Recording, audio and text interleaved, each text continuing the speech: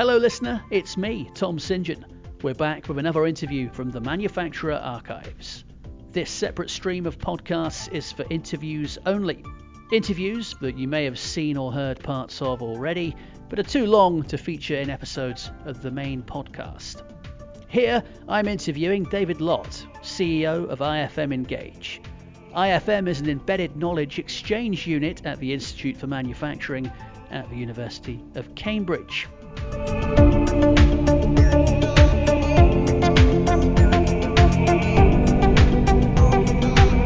What would you say leaders are prioritising at the moment for their organisations, both in the short and long terms? And how do these priorities align with the current industry trends that we're seeing? I think it's a tricky question to answer, really. I think it varies a huge amount, between companies, depending on different sizes, between sectors potentially. And I think, it's always easy to forget when we're looking at sort of industry trends that for a lot of companies, they are focused on delivering their specific business plan, or in some cases, they're very focused on keeping the lights on. But, obviously that's in a broader context. And certainly there are similar issues that lots of businesses face. I think we all know what lots of them are. There are still skill issues for a lot of companies. Some are still thinking hard about the supply chains. A lot of companies are still thinking about their first steps with digitalization, or maybe they've moved on a bit farther. Obviously, if they're in a Made Smarter region, that's a big help. There's other programs out there, through LEPS, or obviously we have our own digital manufacturing on a shoestring approach that helps with that kind of thing. We talked to a lot of firms who are thinking about what they should do to be more sustainable, either because they feel they should, or because commitments have been made to do so, and they have to, or they're being compelled by others in their supply chain. What else? I think everyone had a little panic about AI. That was fun a little while ago. I don't know if that's calmed down a bit. Obviously, it's a thing that's coming, and people are trying hard to understand it better. There's lots of content about there. We've done some good webinars. There's been some good stuff in the manufacturer, and I think finding those applications that are relevant to the kind of manufacturing you are doing is a really useful thing to do.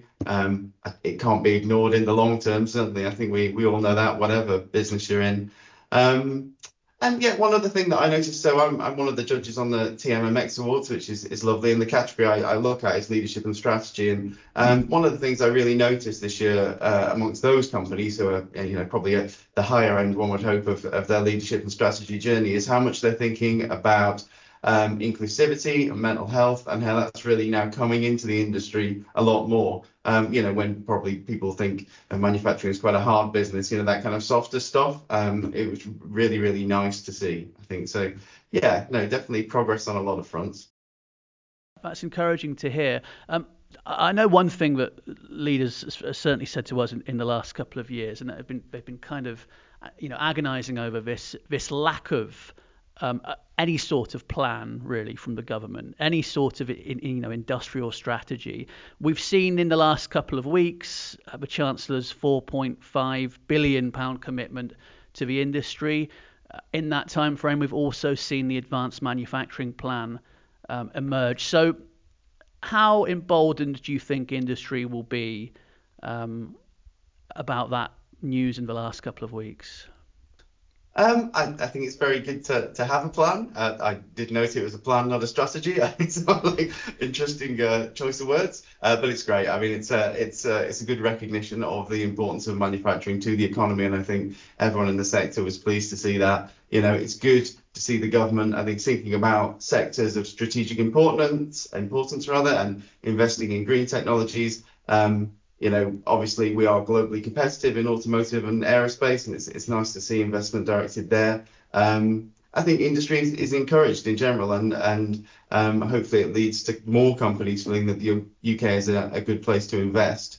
In there as well, obviously, is the national rollout of the Made Smarter program. So, there's been a huge call for that for a long period of time from a lot of people in the sector. So that's great. I think it's incredibly well received. Not till 2025, which is a shame. But The sooner the better, certainly in my view. But it's great that it's now happening, and the more companies will be able to engage in and benefit from that. Alongside that, of course, many companies were very pleased to see full expensing made permanent in the budget, which gives people certainty about tax regimes going forward, and that's always really important to making sensible business plans, I think.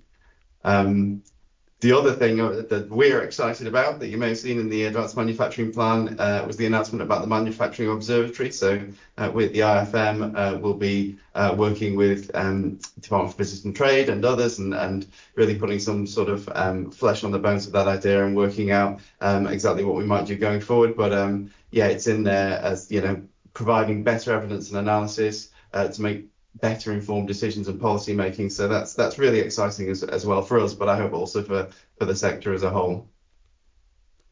And you touched on this at the top, innovation and technology.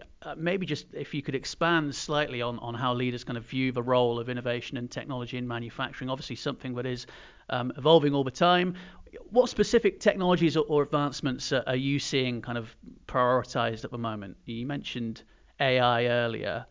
With a view to AI, I mean, there's lots of great applications. Some in play in companies, many in the more kind of research and development phase. Looking at the use of AI to map supply chains, or AI to kind of govern production processes like 3D printing, kind of learning when it goes wrong to correct itself, and all of those things. Lots in asset management as well. So I think that is a technology that is on people's minds, and it is going to make a huge difference. But I think, a lot of the other technologies are, very much industry dependent, I guess, what the kinds of things people are thinking about. And again, I think how much people are engaged in that can depend a lot from big companies who've got a lot of at least more time and money to invest in thinking about technology adoption, to smaller companies, particularly those without the structure of Made Smarter at the moment, who are still struggling with those kind of early steps. In terms of the UK as a whole, we publish something called the Innovation Report annually, and the last one of those I think came out in kind of last March, and looking at how the UK innovates overall. It's good. There was a sort of change in methodology last year that shoved us up those rankings. So we're kind of 13th in the world now, but it could be better. Essentially, that we still lag behind Germany, the US, South Korea. And it's interesting that within that, the government spends less than the OECD average on R&D, and businesses actually make the main contribution to that R&D performance. So, there is a lot out there going on. With larger companies, we talk to them a lot, about how to deploy technology, how to select technology. I think there's so much technology and new approaches and new ways of doing things out there, that kind of managing their innovation and the way they do innovation, how they select and manage and implement technology in their business becomes increasingly important. At the other end of the spectrum, as I say, you've got SME taking their first steps. So we do a lot of work with people, and I think that's fairly universal on basic things like, job tracking or energy monitoring, or doing kind of smaller things where you can start to get a foot on the digitalization ladder. And they all feed into some of the other things that, we've talked about as well. I think, innovation, digitalization and sustainability increasingly are becoming interconnected. So a lot of those decisions hopefully are made increasingly hand in hand, I think. And then attracting and retaining skills within the sector. This seems to be the problem, I must say. And we ask everyone we interview pretty much to give us their take on the situation. How do you think the sector should be addressing the evolving skill requirements within manufacturing?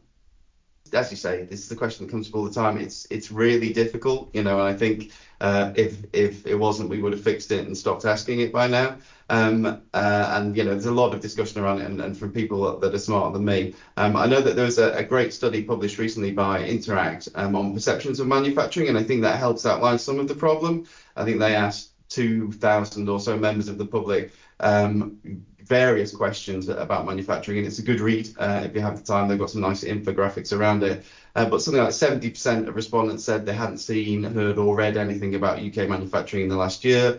although 64% thought positively about manufacturing, the remaining group there that didn't, they thought it was low paid, inflexible, insecure work, and that's quite a dated perception of manufacturing, but I think I've actually only been in the sector for about 7 years, so since I came to the IfM. And in all honesty, before I came into the sector and found out how interesting and vibrant and brilliant it was, that is what I thought, because that's kind of, I grew up with those images. So I think we're getting better at it. There's lots of work to do, like getting out into schools, etc., is important.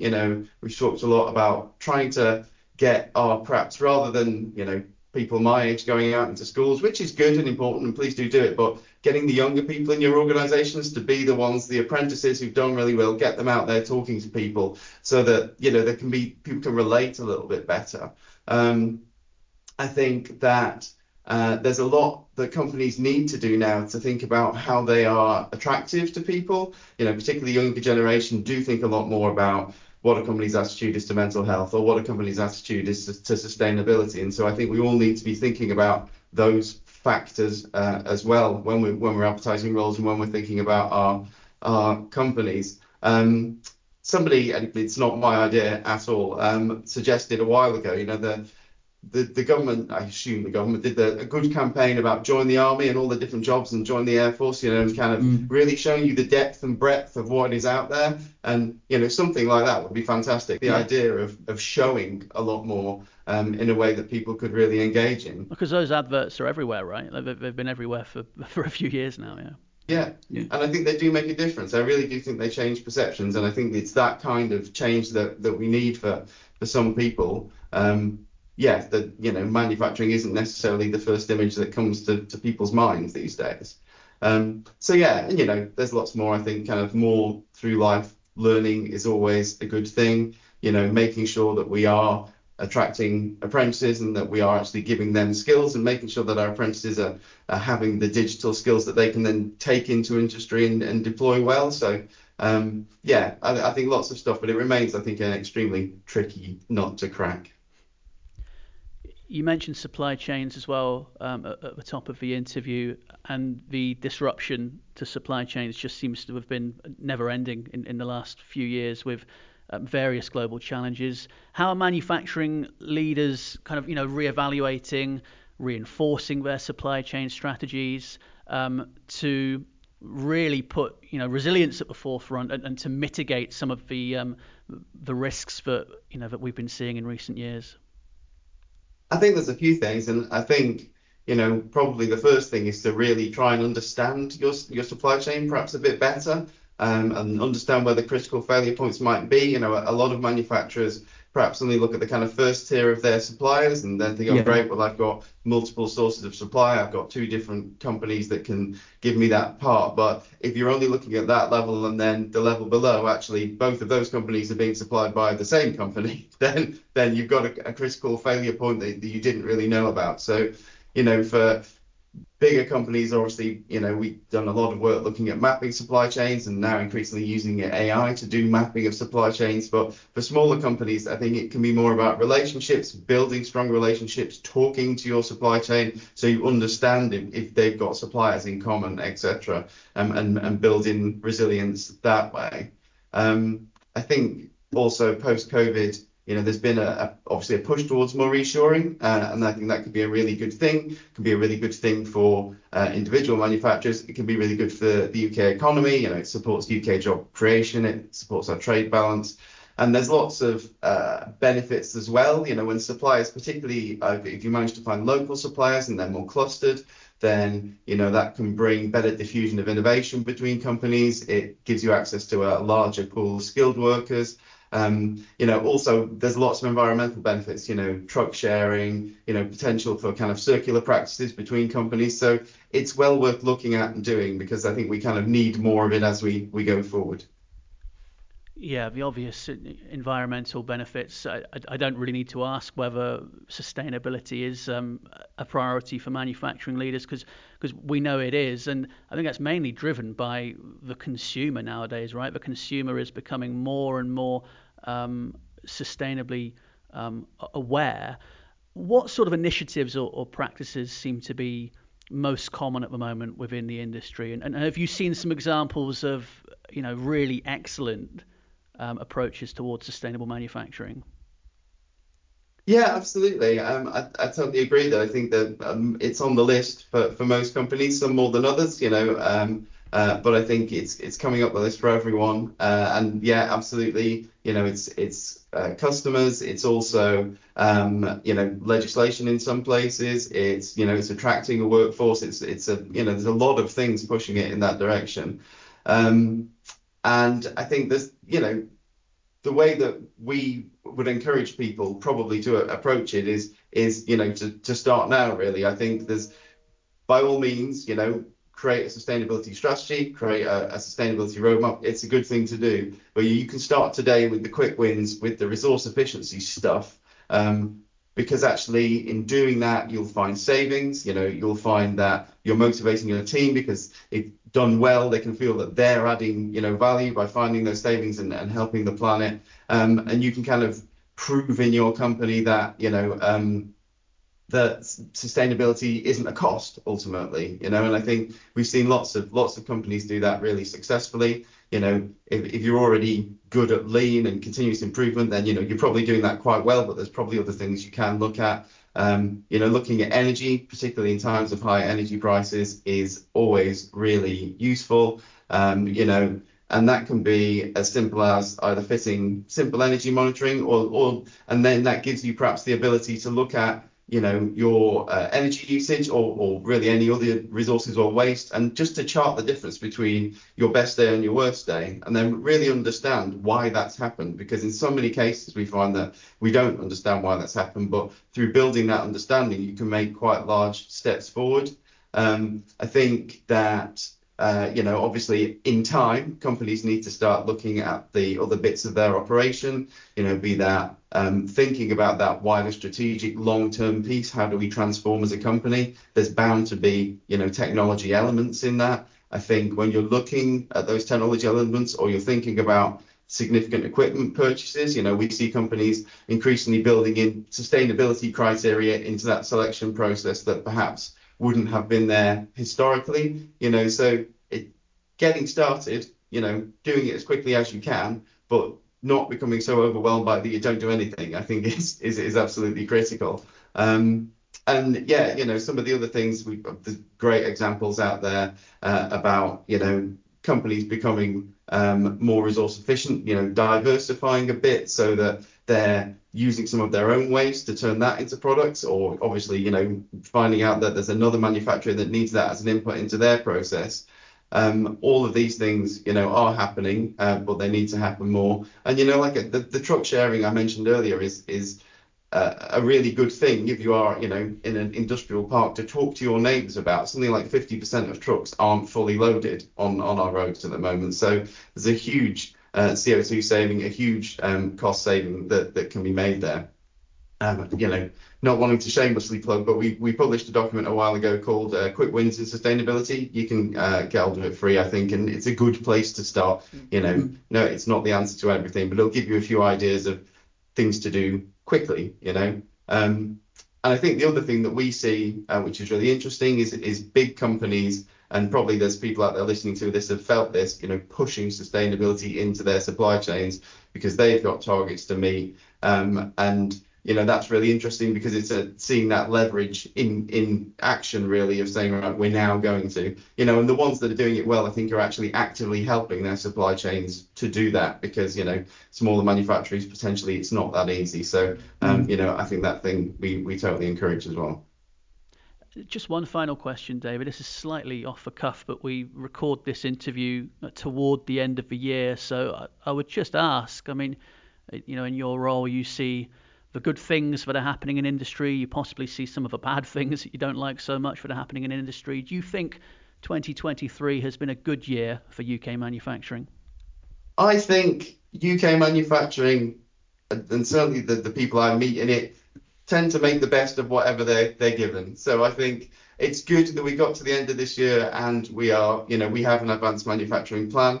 that's a real win. I think, there have been some really rough years for manufacturing recently, and this year hasn't been as bad as perhaps some of the preceding ones. It's also not been great. But I think as a sector, people get on with it. They always rise up to it, and they always spend some time thinking about these wider challenges as well. So it's a fantastic sector to be in. I would say I hope 2024 is a better year, and we start seeing some of this, especially 2025, more investment, more focus. But yeah, I think we've had worse, and we've endured them, and I look forward to better in the future. Always good to end on a positive. David, thank you very much for joining us on the podcast. That's been my pleasure. Thanks for having me.